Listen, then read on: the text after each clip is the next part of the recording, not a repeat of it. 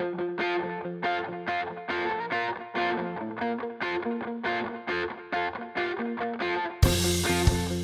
are listening to your New Puppies podcast, starting you and your dog off on the right paw. Here's your host, Debbie Salento.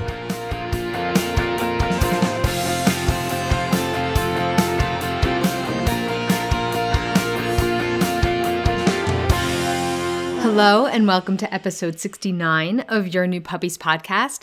I'm Debbie, and today we are going to have a very special conversation about raw feeding. So this is something that I've dabbled in, I know a little bit about, but I am far from an expert. So instead, today we are going to talk to Casey from San Francisco Raw, who is an expert, has been doing this for a long time, and is a wealth of information. In fact, there was so much good information that I had to split this up between two different episodes. So today, we're going to talk about the basics. We're going to define what raw feeding is, the history of feeding our dogs. She's going to give us lots of resources and even bust a few raw feeding myths. And then in the next episode, we're going to talk all about puppies and how to start them on raw feeding and even some suggestions on what to use for treats. So maybe you've heard of raw feeding, maybe you were thinking about it, maybe you weren't sure about it.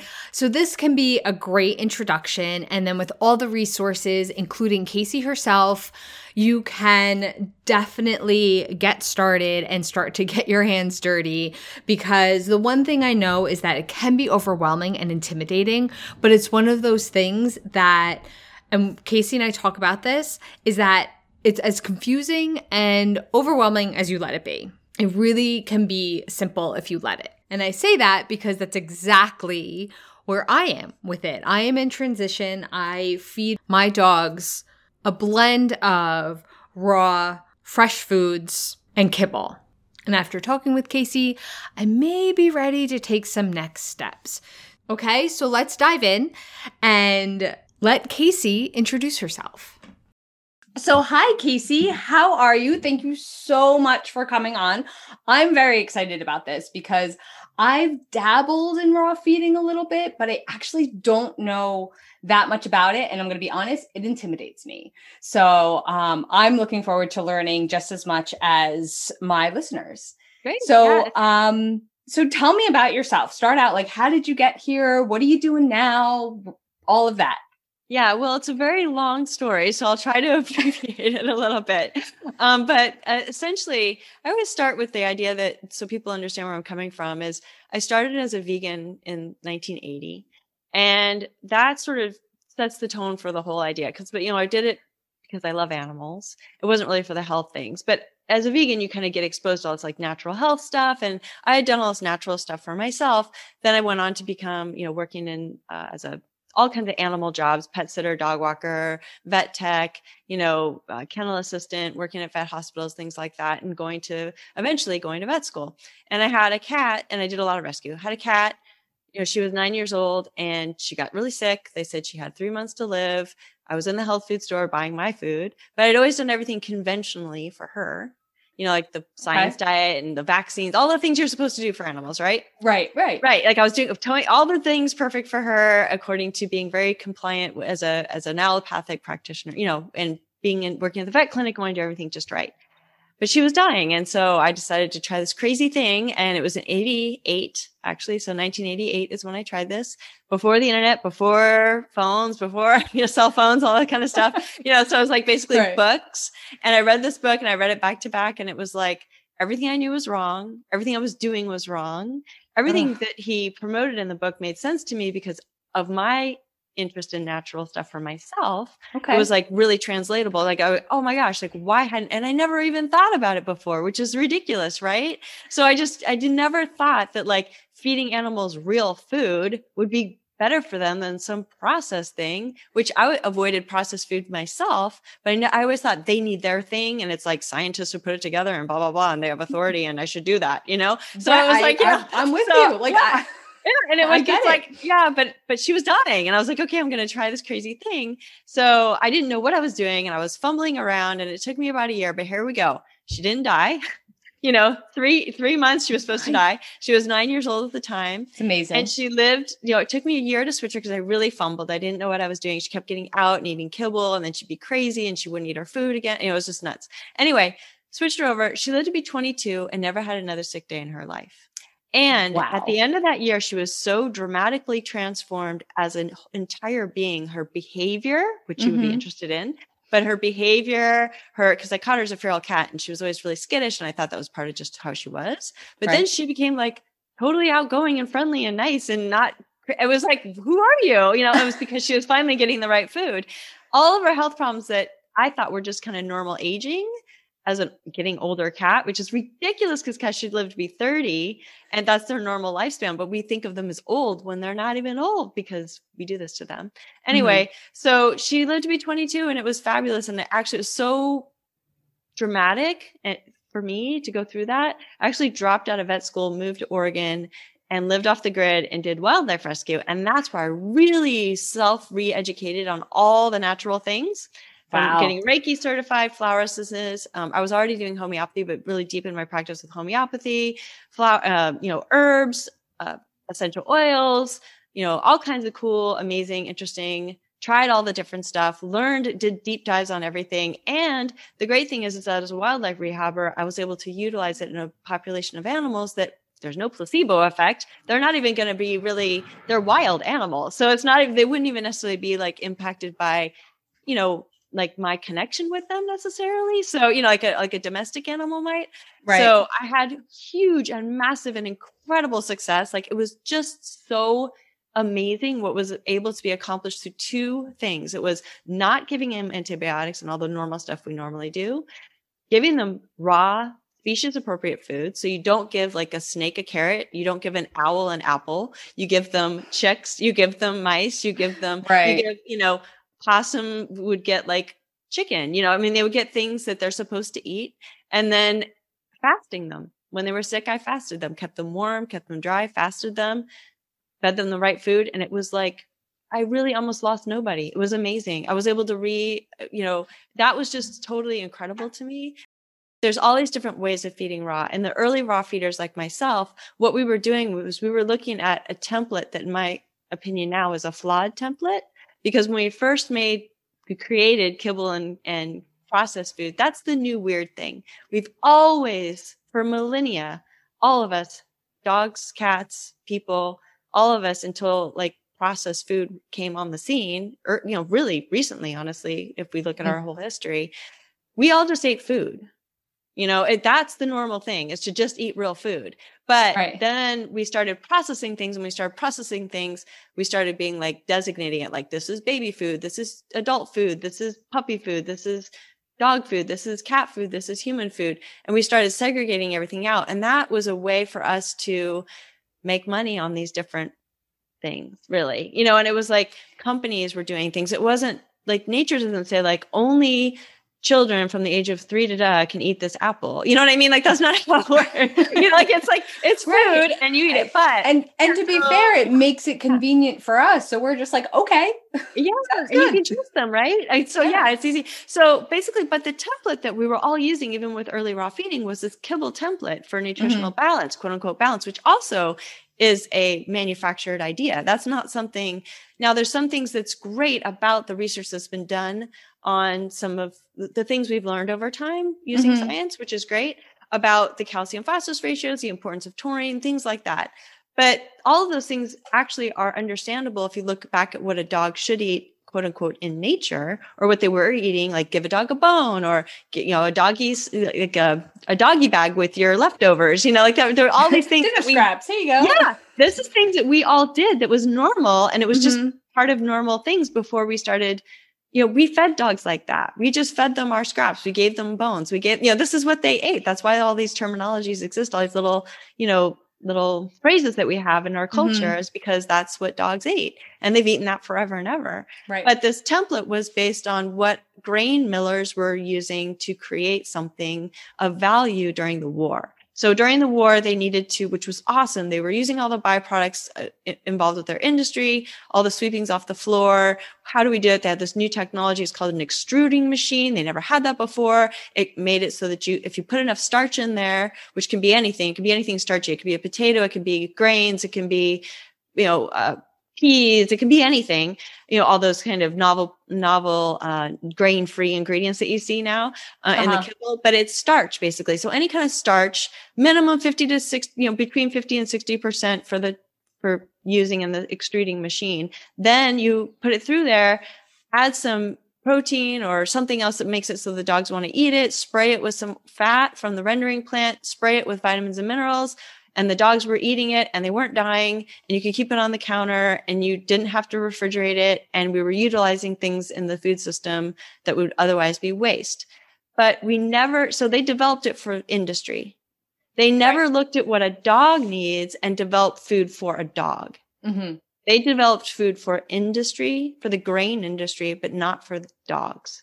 We've tried to make that work over time, but what we've been doing is exploiting a dog's ability to be very adaptable. That's why they've been so successful as a species over time, like raccoons. Right, because they're scavengers, really, aren't they? That's how I understand it. They can kind of pretty much eat anything. Yeah, right. They were living off of scraps. I mean, they can eat anything, and they hunt and they scavenge, and that's what they do. And they eat poop and they eat all this kind of waste material. That's what they do.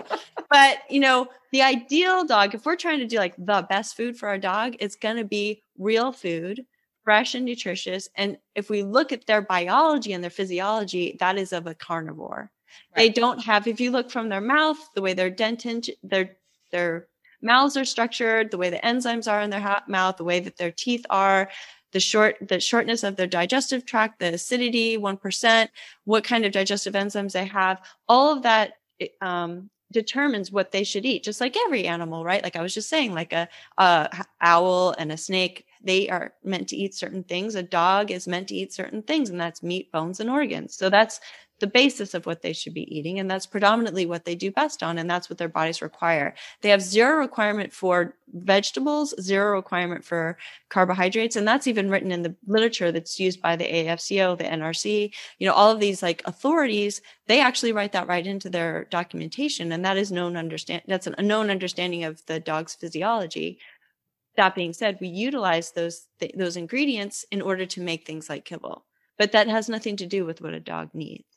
So that's, it's really a function of the food, like making it stay on the shelf, being able to go through those machines. Right. I mean, it's more of a practical matter for that, but it has nothing to do with what's best for a dog.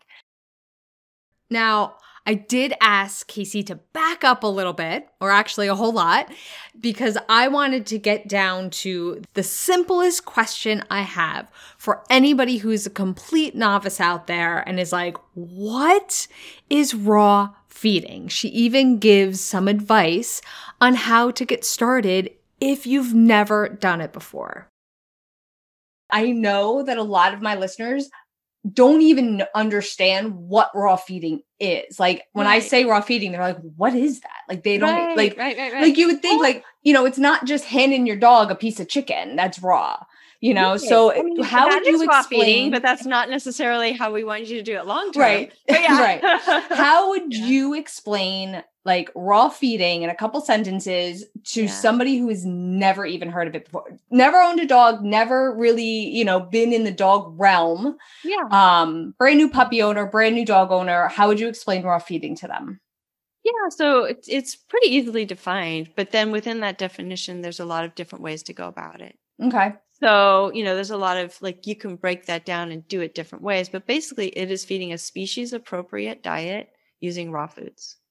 So uncooked things. Right. That's it. I mean, it's not complicated. It's really simple. Yeah, no, that's that. But sometimes you need to hear that. So what you look at is basically your dog is a wolf. Let's look at it that way, just to make it real simple. They're not, I know that. And, there's different, we can get into all kinds of nuances when on that topic. There's whole realm, books and studies and all kinds of things that, we're not going to go back. Just to break it down and make it super simple, feed the wolf and your dog, biologically and physiologically, the way their bodies are made up and the way they're meant to eat things and absorb nutrients ideally, and the way that they're supposed to digest stuff, it's the same as a wolf, essentially. So think of your dog as a wolf and think about what a wolf would eat. Watch your nature documentary. Go, oh, okay. Right. Look what they're eating. Oh my gosh. My little sweet puppy, my little Cavalier King Charles, tiny little angel is going to be, honestly, they do. And that is what they eat. And that's what they're biologically and physiologically designed to eat. Yep. Now, this is the part that gets really crazy because there's like a million different ways to accomplish that. Right. And that the level of like what you're comfortable with and what makes sense to you. And this is how the finer balance and what I do with my consultations is I come up with, where are you on this? Like right now, how do you feel? Because I don't want to tell you to do something that you're going to be putting the food down and go, oh God, please don't die. Like super anxious. Because that energy, how connected we are with our animals and how intuitive they are and how in tune to our body language and our hormones and our cortisol levels, everything, they pick up on all of that. So you can't even conceal your distress about giving them something. So if you put something down, I want you to put it down with the energy and the intention and the confidence and the love that what you're putting down is the healthiest, most nutritious thing that you can do right now. Now, we also addressed and talked about some common hesitations that dog owners might have towards raw feeding, including my own. But it's usually they're concerned about budget, balance. Those are the two things. And then safety. So like bacteria. Yeah. So it's the 3 B's. It's like balance, budget and bacteria, kind of the 3 things. So, and usually I try to meet them on those, like whatever their biggest concern is, their biggest hurdle, which I'm sure you do too with your clients with certain things, Of course. Like, why don't you want to use a crate, Yeah. Like it's like, you won't in a perfect world, I want you to do this. Right. But tell me what we can do. Right. And how can I get you to use that crate? What about a tie down? Maybe we could try that, or maybe you could just tie them around your waist, or, try and come up with something that's like, if you're not willing to crate them, maybe we could figure something else out. Yeah. So. Right. Okay. All right. Cause the reason I do half raw, I use commercial. I know you said you didn't like it, but I do use a frozen, commercial raw fresh foods. So like I do feed them like chicken, raw eggs. Cause I have chickens and they eat most of those eggs. That is an awesome food. Eggs and I'll people also overlook eggs all the time, but they're such a good nutritious food. They're really good. And then I try to use, I do use kibble. I use what I believe is a high quality kibble. And a lot of it is budget, is money, because I have 2 60-pound dogs. It's a lot of food to buy. And honestly, I have trouble feeding myself. Like I don't keep fresh food in my house, so like it would be a lifestyle change for me, so, and it's been a transition. Like a year ago, it was all raw. All kibble. So like I'm in transition myself. And that's everybody is, what I feed now, like what I was going to say is that when I first started, I was doing that template of like all the grains and stuff. And my dog got cancer and, I do feel, and after that, I decided to switch to dropping all that stuff and do barf style, which included veggies, but only like 12% at the most. Right. And it was a small amount. And my dogs thrived on that. And I changed, and then I adopted a dog that couldn't eat any veggies. And I was like, oh my God, like, what am I going to do? And he thrived on just a duck, just a chicken, just a rabbit. Like that's all he could eat. If I gave him anything else, he would break out in these black, horrible. And is that what you call whole prey? Prey model. When you say, when you just give him a chicken to eat? Yes. And that's the only thing he could eat without having problems. Like he basically couldn't eat other ways of feeding, and that was why. So since then, I've also had a couple puppies and Great Danes that they were raw bred, like from a raw breeder. And they we're fed she lives kind of not in a food desert, but kind of, and, she doesn't have anywhere near the resources that I have and in Texas. And so she goes to like, I don't know, like some big, like Costco or something, and she goes and gets like big cases of like the beef and chicken. And she has like 10 Great Danes. I mean, she has a huge number of dogs she's feeding raw to. And hers is like a real simplified diet, and I not necessarily all the best, sourcing. And so those puppies are raised on chicken and beef and some lamb here and there and some pork here and there, but really basic, Right. So when they come to me, she doesn't feed veggies and stuff like that. So when I've gotten them, I've kind of continued that, and they get a huge more variety of foods with me, just because of SF Raw, but they don't really need veggies either. And I've realized that more and more my position, like you're saying, like a year ago, what you're feeding now is different from 33 years into this, what I'm feeding now is so dramatically different from what I was feeding at the start. And I can guarantee every person listening to this, what you're feeding now and what you're going to be feeding 5 years from now, or even a year from now, probably will be different, because we're biological beings. We're not cars. It's not like, unleaded, whatever. Right. For 15 years in that car, and that never changes. You do your oil change and blah, blah, blah. We're not machines like that. We're machines in other ways. Of course, people think like your body's a machine, whatever. But we're biological. Right. And we're changing all the time. And we're learning all the time. That's one of the things that keeps me so engaged in this industry is I am so fascinated by all the new information and research that's coming out literally every single day. I spend every morning going through research and new stuff coming out. Well, and I'll admit that there was, I forget what year it was, but I decided that was going to be like, I was going to be dog nutrition. That was going to be the next thing that I learned about. And I went through a couple courses on it, and I was like, whoa, hold up. Like, this is not something that I can just put on my, website. Oh, I study dog nutrition. I'm like, I need to dedicate my life to this. This is not just, I'm a trainer and I know a little bit about nutrition. And that's where I was like, okay, I'm going to leave that to people like you who are doing this for a living, because you got to immerse yourself in it, because it's just as complicated as our own nutrition. Well, okay. So here's the thing about that though. Here's what I do have some thoughts about that. Mm-hmm. So what I tell people is it can be as complicated or as simple as you want to make it. Okay. Because the truth is yes, you go into those, and the thing is there's all these different programs to get certified.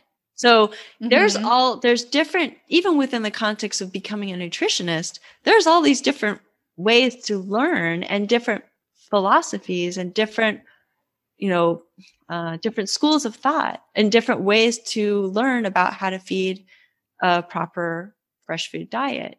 And there's this whole spectrum involved. Right. So there's not like one right way there. And you can get really complicated, or you can go really simple. So if you look back at like the original, one of the people that I followed, she wrote her book in 1955, Natural Rearing of Dogs and Cats, Juliette de Barclay-Levy. And she lived with gypsies and nomads, and she learned about how they fed animals in their care.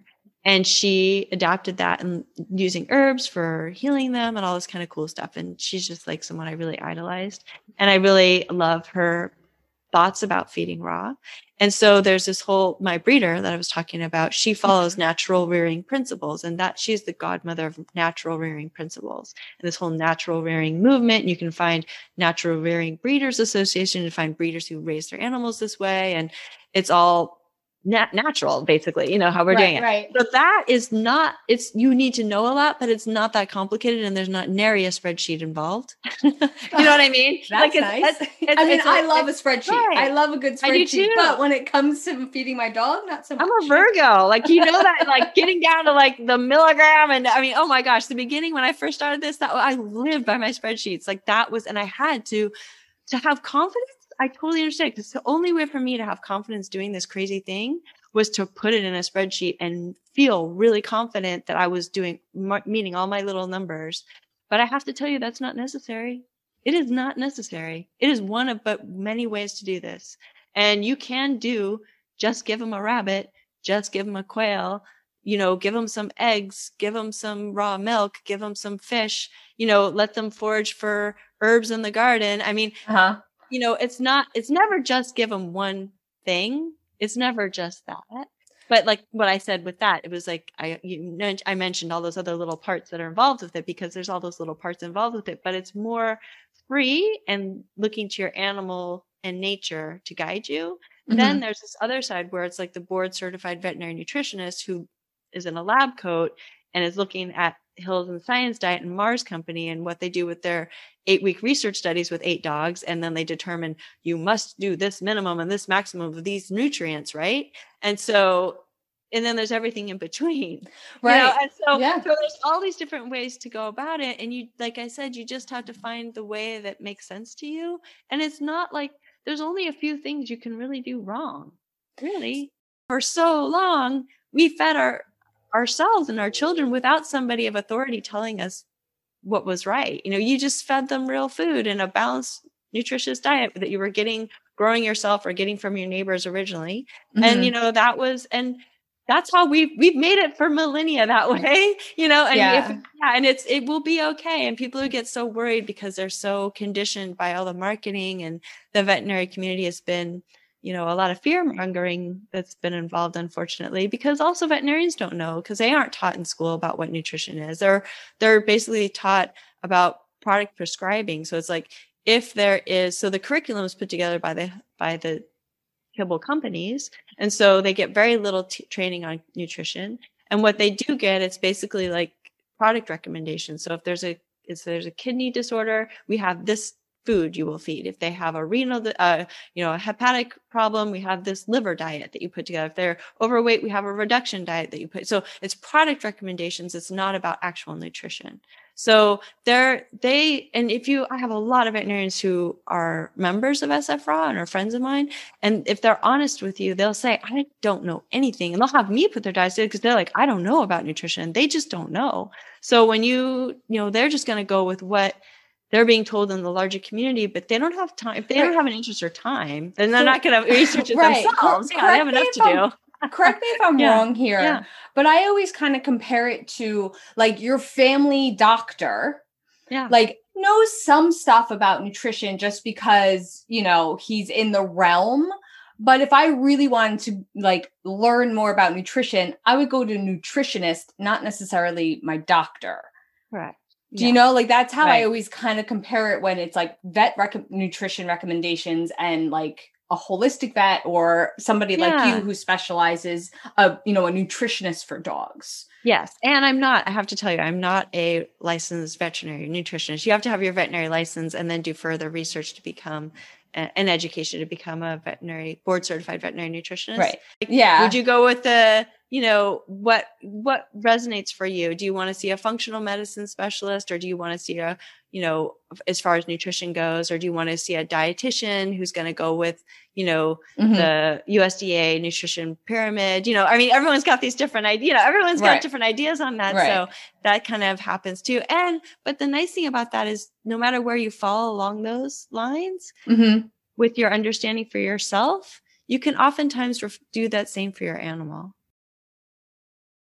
And then we wrap up today with Casey giving us some of her favorite resources, which I will link to all of them, all the ones that she mentioned, because she goes through them kind of quickly, in the show notes if you want to continue to learn.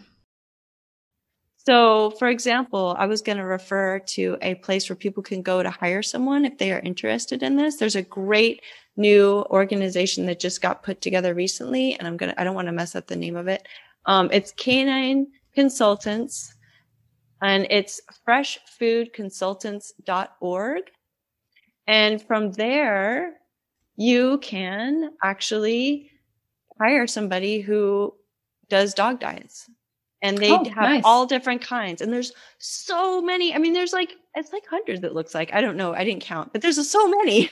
There's so many people. And there are people like from me who have like lot of experience, but then there's also a lot of veterinarians, and there's everything in between. So you could find someone who makes sense to you. And that, oh, that, that's where I am on my journey to start with. This is what's going to make me feel comfortable. This is what, I'm not comfortable with feeding whole prey. That seems crazy to me. And it may not seem crazy to you 10 years from now, but right now, feed the dog in front of you and start with where you are on your own personal journey and what is comforting to you. Right. And that might be, hiring one of these people that makes sense to you to put a diet together for you. Just make sure that when you talk to them, that you tell them about what is available to you with your local resources, so they don't put like yak on your menu and you can't get yak. You know what I mean? Right. So like make sure that you have that conversation with them, that these are the things that I can buy locally.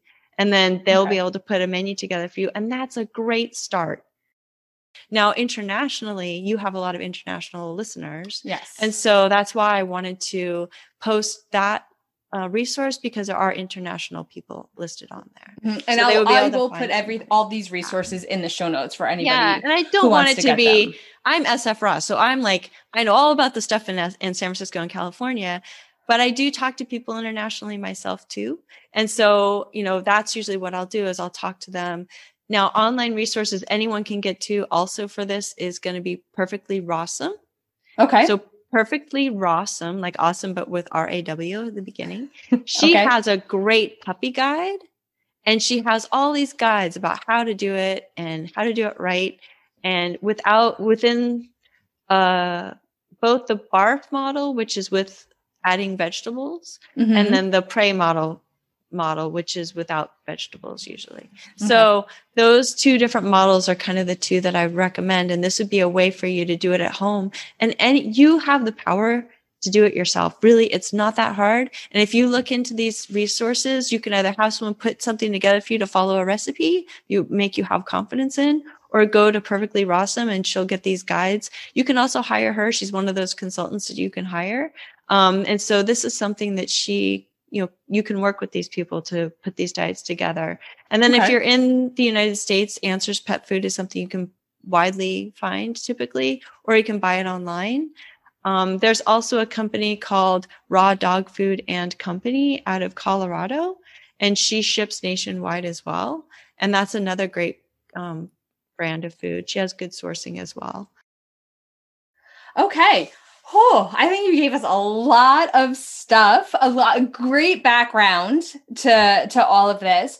So what I'm going to have you do is I want you to come back and I want some how-tos. I want to know how you help a new puppy owner that is bringing their puppy home and it wants to start them on raw relatively soon, and how you would do that in their first year. Yeah, absolutely. So, all right. Awesome. So thank you for having me back. Yeah, yes. Thank you so much for all of this information. How can people get a hold of you and find more information about you or your blog where you have lots of information? Yeah, I actually do have a blog that people can go to. It's, freely available to anyone, sfraw.blog. And if you type in puppies, you'll see the first article that comes up is my puppy gruel, using a recipe for weaning puppies to raw or supplementing them while they're nursing. So this is for very young puppies, and it can be used for the whole, life of the puppy from the first year, which is great. And then the second article is going to be the one we were talking about, where I wrote about switching puppies to raw, which covers a lot of the things we'll be talking about in your podcast. It's pretty much right there in that article. And so it's going to help, people can read that as well. Yeah. Awesome. Okay. Well, I look forward to it, and I'll see you next time. Thank you so much. Thank you. All right. Thanks. Okay, so that was part 1 to this 2-part interview series with Casey. Once again, she did mention a lot of different resources, especially towards the end, and all of them are going to be linked in the show notes. If you want to find those, it's playtimepause.com/episode 69. So it's playtimepause.com episode 69. And if you want to listen to the next part, where we're going to focus a little bit more on puppies, that's going to be episode 70. If you're listening in real time, it's going to be released just a few days after this episode. So I hope you enjoyed getting a little bit of an introduction on raw feeding from somebody who's been doing it for a very long time. I know I learned a lot. But that is all I have for you today. If you are enjoying this podcast, you can rate and review it wherever you listen, and it helps other dog owners find the podcast. If you would like to continue working with me, you can check out my website, playtimepaws.com, for my other services, which include in-person sessions, virtual sessions, and my 4-week new puppy course. I'm also working on a new digital program for all dog owners, from brand new puppies through adult dogs, no matter where you are on your journey. I'm very excited about it and hope to have more information for you soon, but definitely keep an eye out for that. But until then, thank you so much for listening. I'll be speaking with you soon. Bye for now.